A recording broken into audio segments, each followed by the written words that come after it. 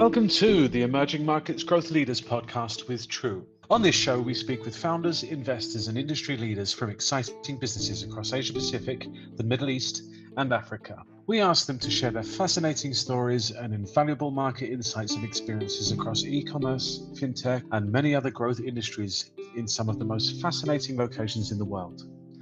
My name is Sam Randall, and I am a partner at True Search, the world's leading executive search platform for technology and tech-enabled companies. Since our inception, we have helped tech startups throughout their growth phase, from pre-seed to post-IPO, in both developing and emerging markets. We have over 350 search professionals in offices spanning North America, Europe, the Middle East, and Asia. This week, we are delighted to welcome Akshay Chopra, Head of Innovation and Product Design at Visa. Based in Dubai, Akshay covers the CEMEA region, which comprises of over 90 distinct markets in Central Europe, Middle East, and Africa. Akshay joins us to share his unique and fascinating insights on payments and innovation across these regions, with a focus on fintech in the Middle East. Akshay, thank you so much for joining me on the podcast today. It's really wonderful to have you here. Really looking forward to this conversation. But firstly, how have you been keeping? Excellent. Thanks for having me, Sam, and welcome to Dubai, I should say. And yes, I've been keeping well. It's COVID-19 has wrought havoc in many aspects of everyone's life, but it's important to stay positive and walk through this. So yeah, I'm keeping well. Thank you. Great. And Dubai seems to be managing it fairly well. What sort of impacts has it had on sort of working? Are you all working from home at the moment? What's the sort of impact been across the country for you? Yeah, we were really lucky, actually. Like, I'm lucky to work for a company like Visa because pretty much at the outset, I'm talking like March, April, our CEO came out and said two things. One is that all Visa employees will have the option to work from home, whether it's the offices are open or not. If you want to work from home till December, no questions asked, work from home till December.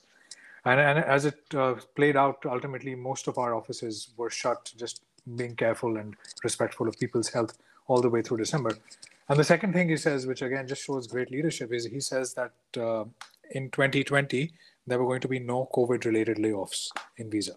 And they stuck to that word. So, when we were going through all the ups and downs with the markets crashing and travels freezing and all that happening, at least that was not one thing we worried about. So these kind of things have helped me, my team, and a lot of my colleagues actually get through this time quite well, thanks to the leadership in this company. It's been interesting to see how different leaders have dealt with the management of their company through it. And I think it seems like the best responses have been pretty much the most clear, and the ones that come in sort of really, really early with a really clear message, and it's been sort of, similar to where I work. There was a sort of a lot of messaging very early on, very clear. This is something we're all in together. So it's great to hear that that's been working for you guys too. So I'm keen to really explore the Middle East payments, fintech in general. I'd love to hear your opinions on that. But what I'd love to do first is perhaps if you can tell me a little bit about sort of what you do with Visa and a little bit about your journey into Visa. Just keen to get a bit of the backstory. Sure, thanks. So what I do at Visa is I am the Vice President and Head of Innovation and Design for a region we call CEMEA, which is Central and Eastern Europe, Middle East, and Africa. So I'm responsible to lead this function in actually 92 markets, and 92 of what I think are the most exciting markets globally, starting from Central and Eastern Europe all the way through some of the emerging markets in Central Asia, of course, the Middle East, which is so exciting, and then the entire African continent. So that's, I run a team of people who run the innovation and design functions. Our job is to work with our clients, like the banks, merchants, but also the internet companies, the wallets and fintechs, of course, and even the governments in these regions to build a future of commerce that is more seamless, more secure, and more inclusive. And a lot of our kit, the way we do these things is based on sprint methodologies that use design thinking and agile methods and all of that. And we have a fairly large team of designers, developers, engineers spread across these locations that do that. And we serve these 92 markets out of three hubs. One is Dubai, where I work, which is our flagship for this region, where we have a beautiful innovation center where you're welcome to come. And then there's a innovation studio in Moscow, which serves our Russian market. And then we're soon opening, actually next month, pretty much, a innovation studio in Nairobi, which will be dedicated for our sub-Saharan African markets. So yeah, that's what I do here. Any questions on that, or should I talk about my background? Let's talk about your background a bit. I might come back to a couple of questions on that, but keen to get sort of the journey into that as well. Yeah, it's you see, like these kind of roles, the ones I have, they didn't exist a few years ago, right? And that's when people ask me, or when I started working in the mid 2000s, and when people used to ask these questions about, so what do you want to do 5 years from now, or what's your 10-year vision for your career? And unfortunately, a lot of people still ask young people these questions. Man, you won't even know what opportunities exist, what roles exist, what skills are in demand 5 years from later. How can you possibly have a your future CV designed to have those roles? I think that mentality might limit some of what you can achieve. But for me, it's always been, the guiding principle has been, what do I like to do, and what are some high level attributes of the things I like to do. So pretty much since I started working, I've been a big fan of new product development. Back then, innovation as a function was not a thing. Entering new markets, breaking into new segments, and I did that pretty much my whole career. Strategy. So that was one element of it. And then the other thing I knew I liked was, I like being in technologically forward companies, and I like to see the impact of my work actually playing out in real life. So I feel like I had some version of that vision clear from the beginning. I certainly did not know I would be getting into payments or innovation as a role when I started. But I started off, I finished my degree in economics in India, and then I joined a really great company, which I think a lot of people in the HR space might be aware of. It's called the Corporate Executive Board, CEB, which eventually got brought over by Gartner a few years ago.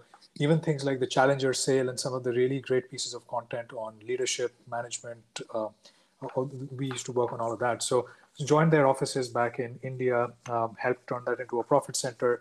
And then about 2010, I was working on this project for, look, we have this massive office in India, and we have a big office in Australia. Should we start something in the middle, say Singapore, to have a regional headquarters?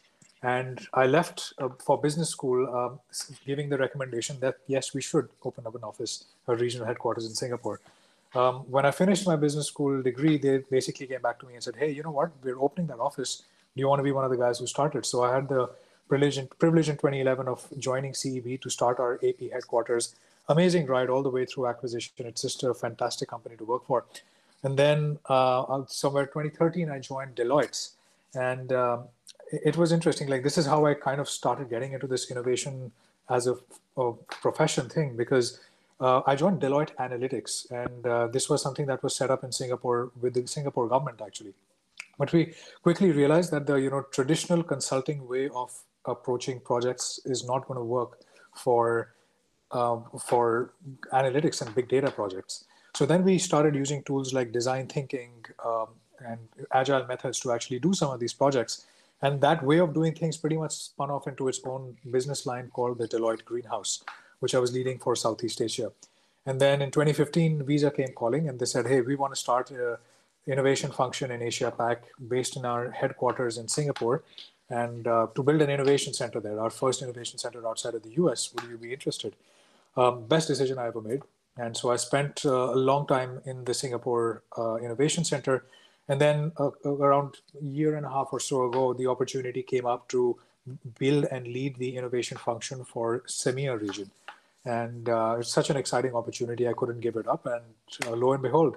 It sounds like a fascinating journey. I'm particularly interested in what was it? If we go back to the Deloitte Greenhouse stuff, one thing I'm always interested in is, especially when we're sort of moving into an era of more sort of corporate innovation, perhaps more creativity coming into the corporate process. What is it about the sort of design thinking principles and that approach to solving problems that were previously perhaps not solved in a satisfactory way? What was it about that approach that made it successful? And I also be interested to find out how challenging it was to perhaps sell this into to businesses back then. So. Yeah, no, that's a great question. And look, we're talking about the early 2010s here, right? So believe it or not, things were very different back then. And I can tell you, like when I said that I'm going to join something like this, like I think we were in Singapore, one of the first 2 or 3 innovation labs, and I'm doing air quotes here to get started. And so much skepticism from my network that, oh yeah, you know what, the first headwinds from the economy and you guys are going to get shut down. What is this? Do you guys even do anything? What is an innovation lab supposed to do? And by the way, I still see that skepticism in some pocket somewhere, but guess what? I've been in that space for now 8 years, and it's a fantastic profession, and I feel like I've made a lot of impact, and my skills have definitely been appreciated, and the way we do things in innovation centers have been appreciated. So especially back then, enormous skepticism. But we still went against the tide. We still tried to do a lot of these projects. What we realized is that the first time you want to sell into a client, or even internal or external client, that this should be the methodology you apply, not this old school pyramid way of doing things, but an agile centric, user centric way. Extreme skepticism. But you do it once and you do it right, fundamentally they're going to change their perception of you after that. And at this time, also, what started happening is, in addition to us, teams like mine and Deloitte doing a lot of these projects, a whole host of innovation labs were cropping up around the world. Now, I think I would imagine virtually all of the Fortune 500 have an innovation and/or digital transformation function, but that started getting commonplace. Then, design thinking, which was considered like something arcane, is now very commonplace. Everyone knows what you're talking about. So when you tell people, my job is to approach this project with design thinking as a method, people get it. I don't have to sell it in any longer. And then I think the biggest thing that they saw is the competitors and even the people within the incumbents that were using some of these tools were fundamentally more successful. Think about it. All the disruptive startups of the early and mid 2000s, none of them had this old school pyramid way of doing things. They released things in cycles of 6 to 8 weeks, not in 1.5 to 3 years. And the larger companies saw that. And most of the companies also had digital functions, started launching apps, and they saw that, wow, this iterative, agile, user-centric way, it actually works. And I think that's why we are here today, not because people have gotten used to hearing the word innovation lab or innovation as a function, but because these things have actually shown results over the years. To put a sort of a marker in for 2010, I think I was working for a company in 2010 that still used Lotus Notes. So I'll have to look at that sort of field. And I think it is interesting, particularly how innovation labs have changed. I remember when that first sort of wave was kicking off in Singapore. I think there was, I feel like a lot of it was hit and miss because people didn't really understand what they were trying to do. They're like, everybody else has an innovation lab. We need to innovate, so let's just build an innovation lab and that innovation will happen. And I think what's been really interesting across the journey is that how the sort of the discipline of corporate innovation has really taken a lot of interesting aspects from both the sort of technology startups, design thinking, agile principles, and sort of brought it all together in a way that businesses can actually apply it in a corporate environment, which is been fascinating to watch. So must have been even more fascinating to do. So obviously, as you mentioned sort of previously, you've moved from sort of Singapore to the Middle East, and sort of from my sort of fairly limited exposure to the Middle East so far, there seems to be a number of comparisons, sort of population, the sort of smartphone penetration, sort of age, unbanked proportion of the population sort of dynamics, and so there are some broad sort of similarities. But I guess what were your initial impressions of the comparison between the two markets when you were? Yeah, I mean, it depends on how you compare them, and if you just compare the innovation frontiers, right? I think, like, especially if I do say a Singapore to Middle East comparison very specifically, one of the things I find happens a lot in the Middle East is there is a lot more focus on specific technologies. Like they will go big in, we want to take AI or we want to take blockchain, and everything then is about AI or blockchain. Whereas in Singapore, I think the mindset is a bit different. They say that we want to do something with a sector like fintech, right? And they want to go build a very good petri dish with very favorable conditions for people to come and build a technology, but for people to come and build different types of business models and get all sorts of government subsidies and funding to do that, which I think is awesome. So I would think that is one difference. Like it's not in the East, it's less about the technology, more about the change in itself, the cultural change, the social change that it brings. In the Middle East, what I see, what is less in the East now in many ways, is potential, right? There is, like, especially in my line of work, there is still so much cash in the system. In many markets, there is still a lot of small merchants who don't know anything about digital payments. Sure, COVID-19 has changed that, but I think the potential to innovate and the potential to really change lives in this region is just mind-blowing. And that's one of the things that excites me. And it's great that we have, governments like in Dubai and in the UAE, many other nations where they're really putting their backs towards building incubators, accelerators, sandbox environments where innovators can flourish. So how would you sort of describe the sort of current state of because if we look at sort of particularly payments, I know that cash is still very much king here, and it's a very cash-driven society. How do you see the sort of state of the payments industry? What needs to happen for this to continue to transform from a cash-based to a cashless sort of market? Actually, it depends on what you look at it. What slices and dices you do. So, for example, Egypt and Morocco, if we're looking at the Middle East, yes, cash would still be quite predominant there. But if you look at the UAE, KSA, Kuwait, Bahrain, actually these, cash is no longer king in any of these markets, especially after COVID. Not only have they moved away big time from cash, they've actually moved into contactless payments in a way that was unprecedented.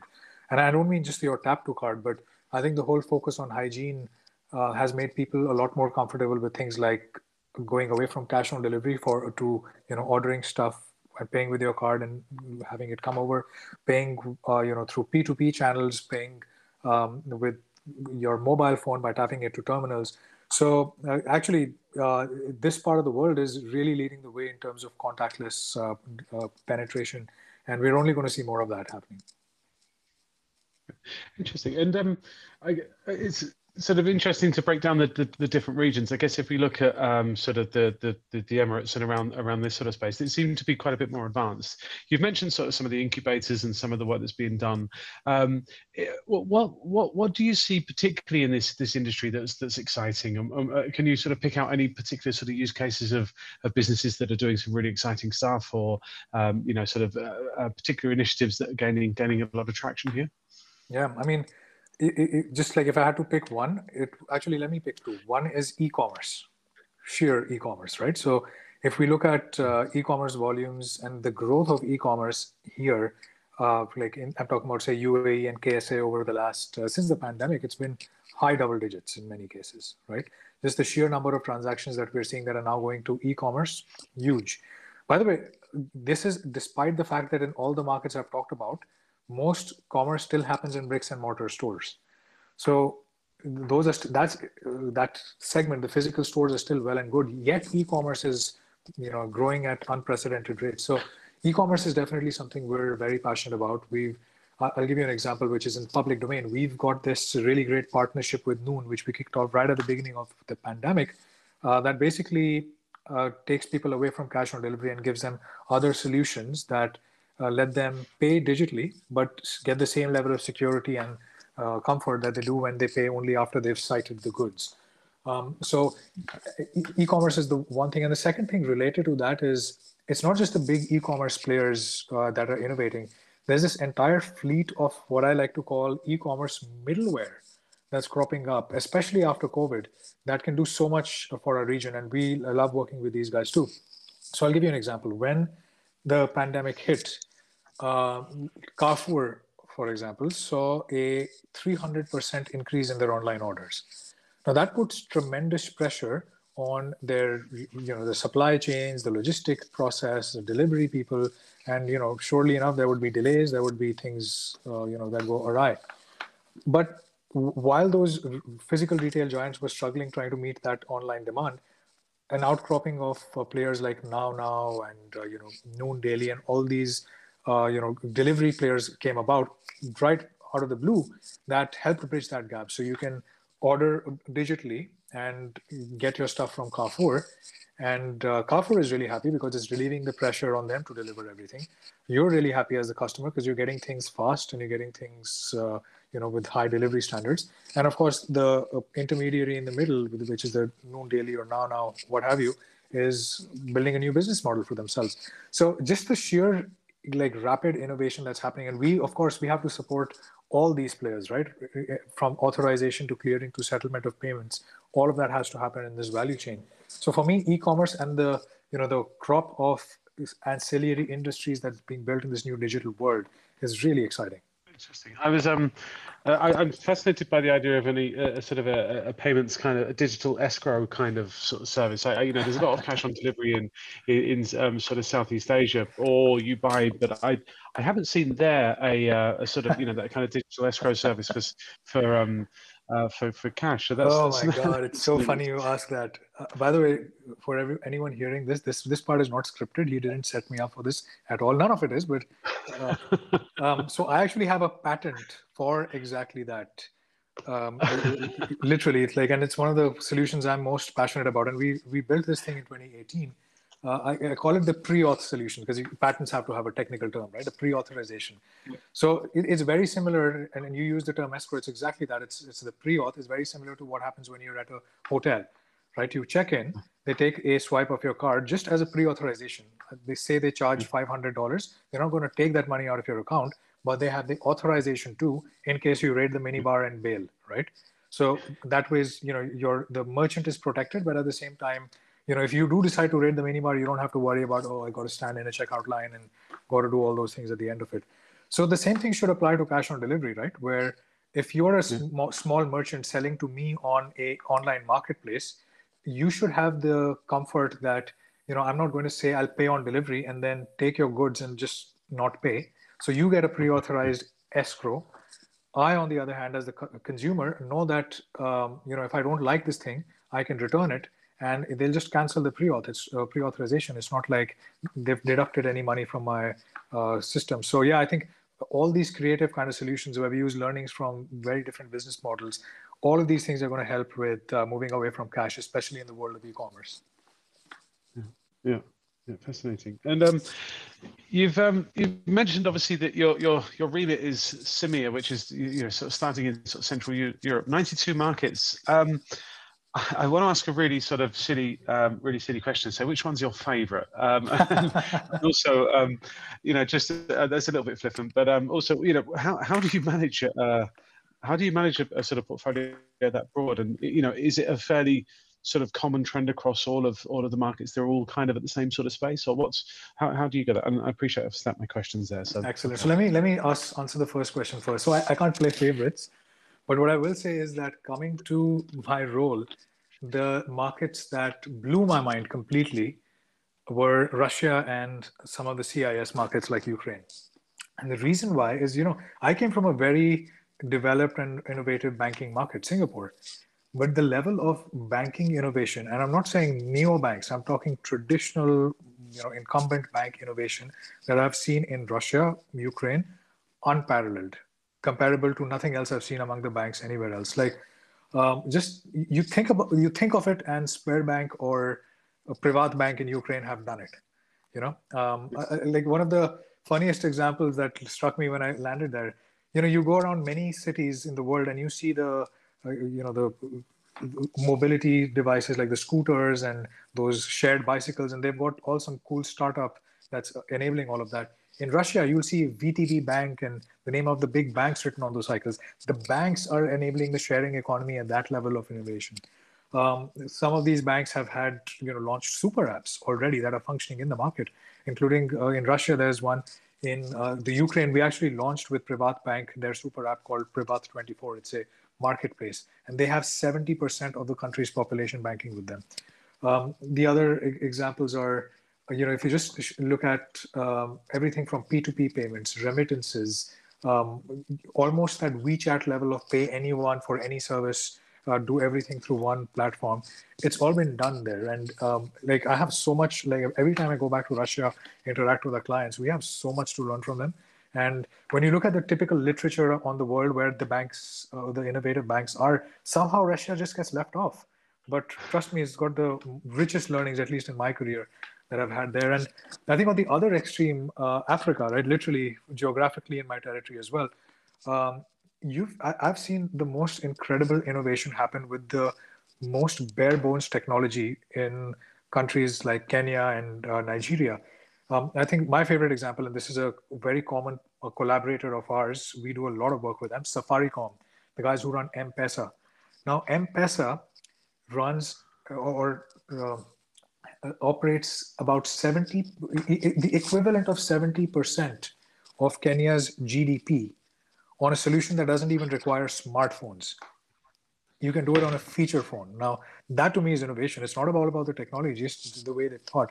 And so for me, it's exciting that I get to work with them. I learn from them. We help, make an impact in things that will change the lives for millions of people in sub-Saharan Africa. So yeah, it's hard to pick favorites, but just to show you, like, this is the spectrum of exciting things I get to see. Yeah, amazing. I've sort of been working on an idea that I think, as the economies of the Middle East grow, and it's the requirement for sort of interesting technologies and technologies to grow in the region happens. I think that traditionally a lot of people look west for talent and solutions and for businesses, but I think when you talk about, I sort of mentioned recently to somebody, it's one of the interesting things about technology solutions that have been built in emerging markets is that they've been built on emerging markets infrastructure, and there are things that you've had to work around constraints that you don't have in more developed markets, which are then perhaps more analogous to other emerging markets. So that's fascinating to hear, and I'm still sort of reading a little bit on the Russia front, having 70% of the countries sort of bank with you and then creating an app. That's it's almost that's Ukraine, Privat Bank from Ukraine. They're close partners of ours, and they're incredible work they do there. And so, to talk to me a little bit about how how does the Visa Innovation Department work with your clients? What is it that you actually go in and do, sort of physically, or not physically, digitally, but however it's manifested? Yeah, so interestingly enough, I would say about 80% of our work or 70% of our work is actually with partners. So it's not within Visa, it's with the Safaricoms, like mobile network operators, fintechs, banks, merchants, those kind of partners in our ecosystem, because we are a network business, right? So we don't go like Visa has never issued you a card, believe it or not. It's the banks who have, or the fintech who has. And neither has Visa directly accepted your payments. It's a acquirer and a merchant who's on our network. So it's critical for us to, like, open innovation is the only way we can innovate. And so it's all about partnering the ecosystem. My function has three main aims.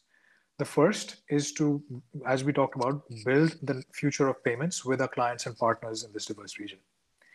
The second one is to evangelize our own innovation narrative and capabilities across the world. And I'll talk to you about what that means in a second. And the third one is to make Visa's own product development more user-centric, more agile, and faster. So I think the first and last are pretty straightforward. Those are the actual engagements we run, where teams of our designers, engagement managers, developers run 6 to 8 week sprints with our partners and our clients to actually build prototypes, sometimes pilots and proofs of and actual production outputs as well. And getting it all the way from, hey, let's do something together, to a press release. And there's heaps of examples of those. But the second one, which I mentioned, was to evangelize and form our own innovation narrative. So we physically operate innovation centers. Visa does globally. We have 3 in the CEMEA region.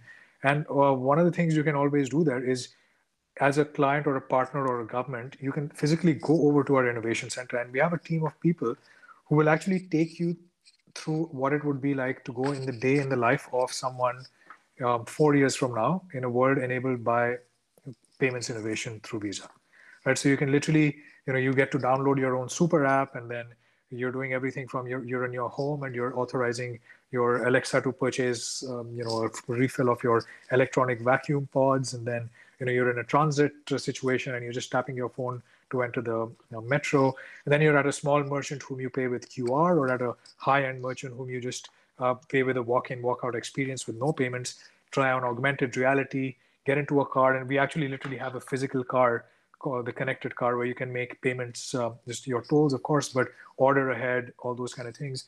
And those are just a few of the use cases. So we don't believe in just publishing white papers and talking about, this is what innovation could look like. It's physical.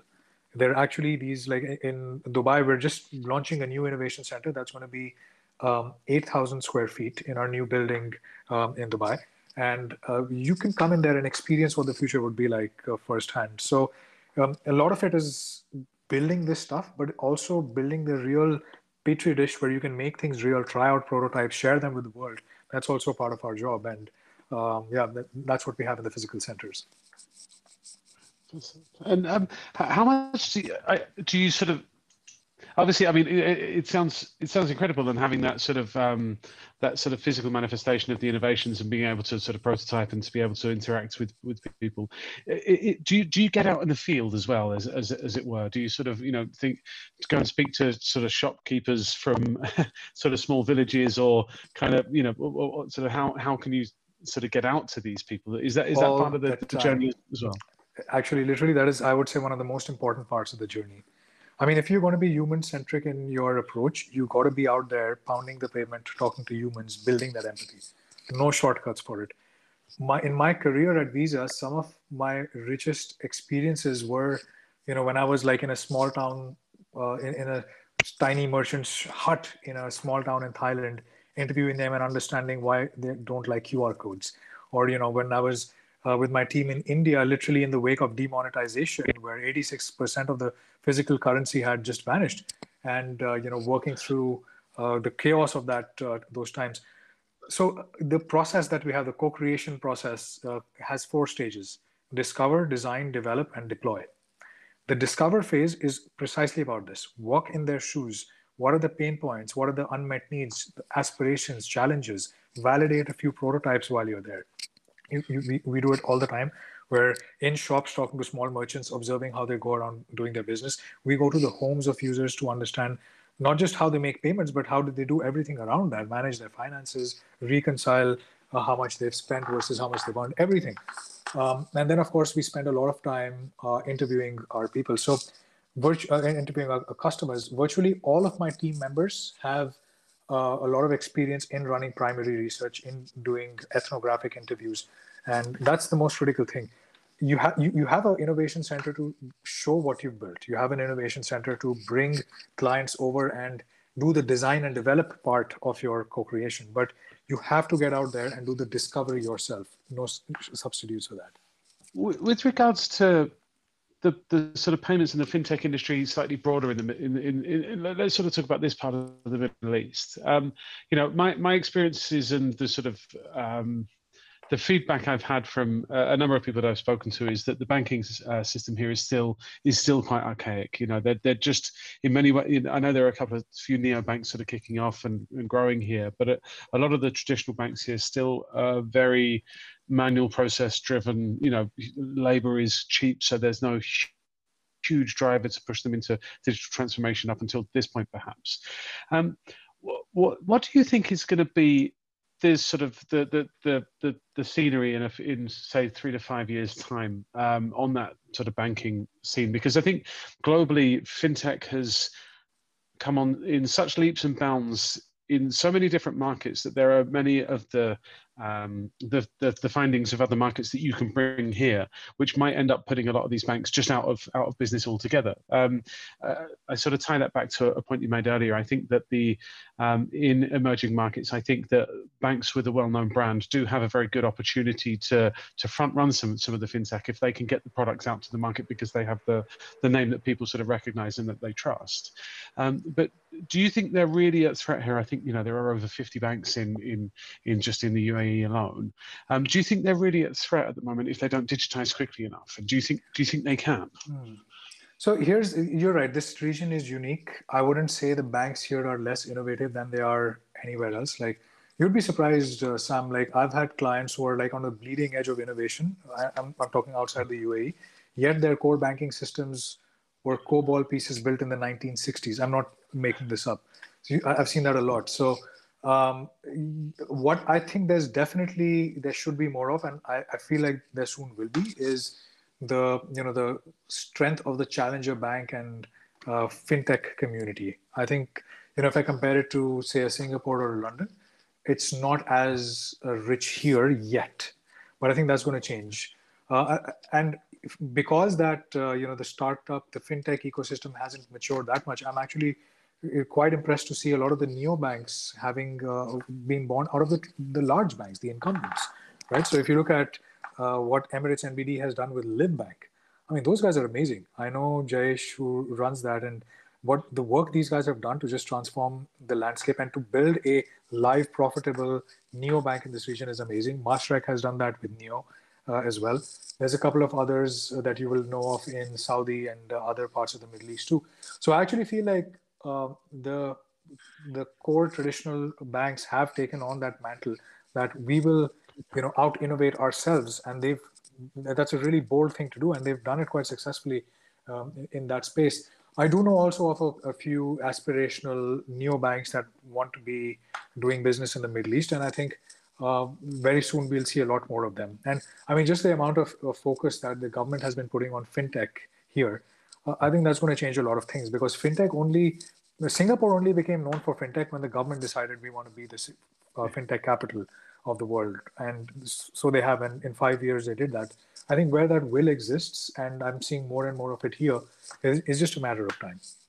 And I guess sort of what, if we sort of cast the eye forward, I guess sort of in a general fintech perspective, what are your, I guess, sort of hot picks? What are your, I wouldn't use the term predictions, because that sort of is perhaps a slightly binary phrase, but what are your sort of hot picks for what's coming up? What are you most excited about in the region over the next couple of years? Okay, let me consult my crystal ball first. Okay, there we go. Personal opinion only, right? So a few of the trends which I think we will start seeing a lot more of here are, for example, buy now, pay later, right? We've seen in Australia, starting in Australia, then in Europe, and with Affirm and the likes in the US, and increasingly in the markets in Asia Pacific, that's really become a trend. And it started gaining steam in this part of the world, but I think 2021 might be a year where that really hits us. And from my perspective, I want to make sure that Visa has a installment solution, our installment solution, well ready and poised for when that does happen, culturally speaking. So I think buy now, pay later is something great. Blockchain, it's not going to go away. Like it's not something that's going to die down in hype. Even if you'd asked me 2 years ago, I would have said blockchain. But the way people are understanding blockchain and its application is becoming only more mature every year. So, for example, we use blockchain in a product called B2B Connect, which makes merchant to merchant, or business to business remittances way faster, way cheaper, and requiring way less points of integration because it uses the blockchain. So we're seeing a lot of potential in that, and other businesses are as well, especially for those low volume, high value kind of transactions. I think there's huge potential. I think the whole aspect of central bank digital currencies, I don't know if we'll see one here, again, personal opinion, but at least that there will be progress in the thinking of that topic. And yeah, I think real-time payments is another one. Real-time payments, possibly cross-border real-time payments, something of deep interest to Visa. We've made partnerships and investments with the likes of Earthport, which is a large provider of B2B cross-border payments and the like. MFS in Africa as well. So I think, if I were to pick these three, like blockchain, buy now, pay later, real-time payments, including cross-border payments, I think these are three trends that will really gather steam this year. Because I've been in this space a long time, what I have come to accept is, to the question you asked me, like, what are some of the trends, what are the technologies? That's the number one question I get asked a lot, right? What technologies are disruptive? What trends are going to, change the world? I think all that's great, but try not to focus too much on the technologies. Try to focus on the culture and the mindset first. That's what I've realized. Like when I look at the governments that have innovated successfully, when I look at the companies that have genuinely orchestrated digital transformations, they didn't do that on the back of a technology or a trend. They did that on the back of a concerted effort to change the way people think, to most importantly, change the way they build and produce stuff.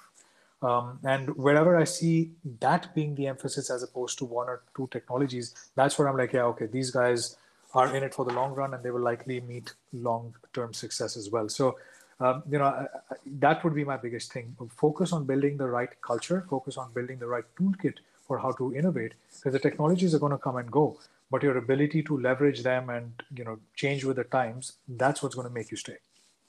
I think it is. It's a well-known almost I call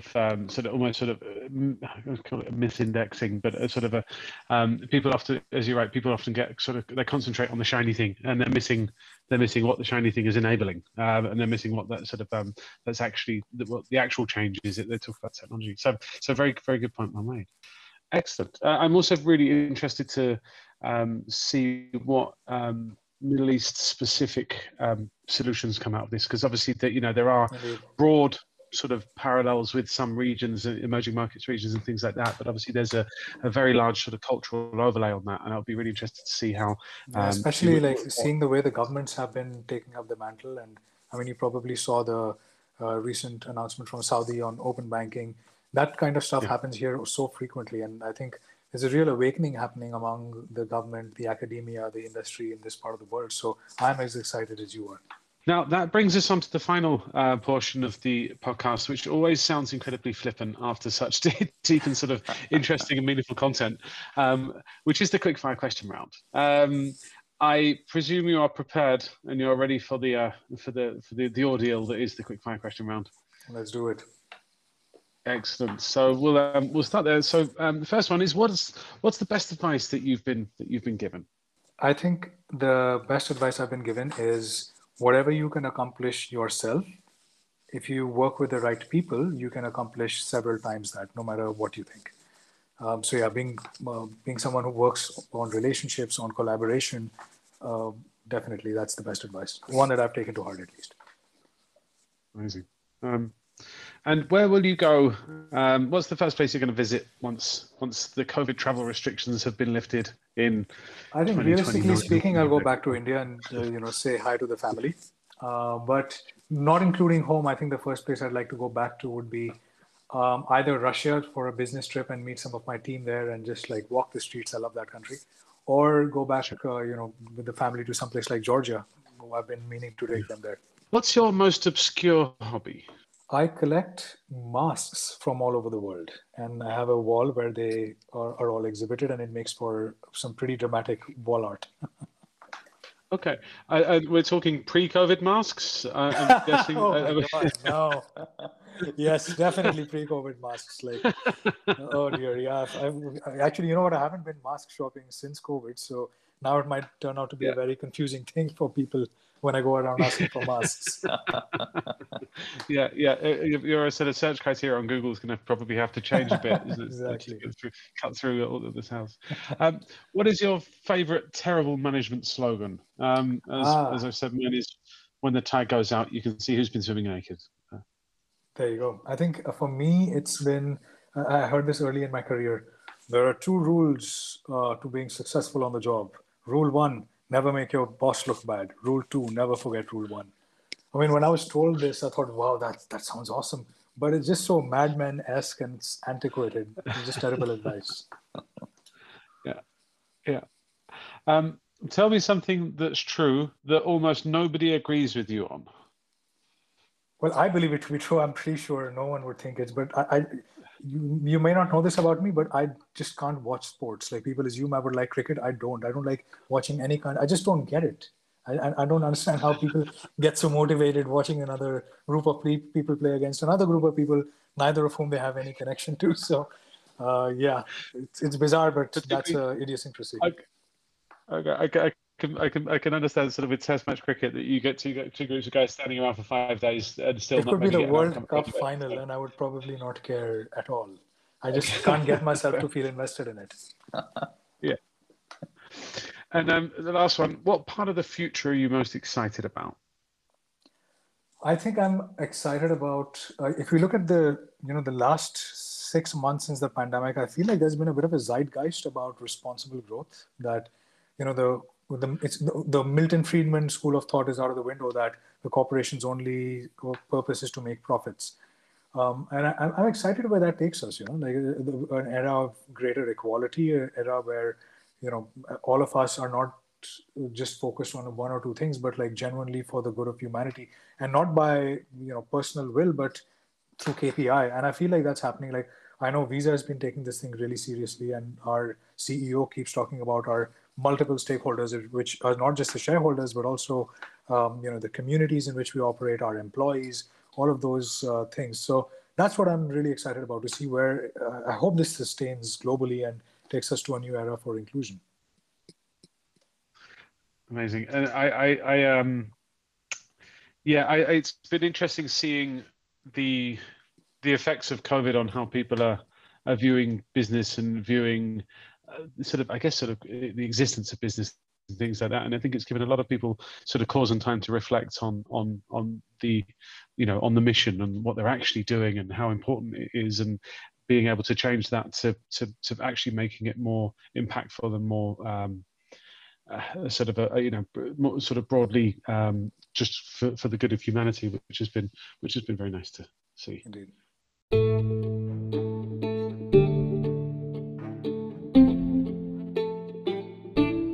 Thanks again for listening to this episode of Emerging Markets Growth Leaders with me, Sam Randall.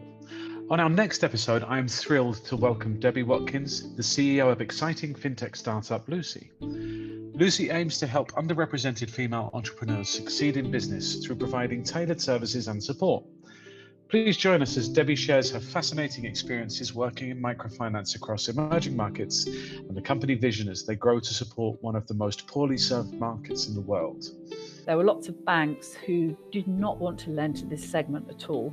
Too much hassle, quote unquote, they didn't want these kind of people cluttering up their ATMs. I'm not joking, it was actually said to me once. Until then, stay safe and farewell.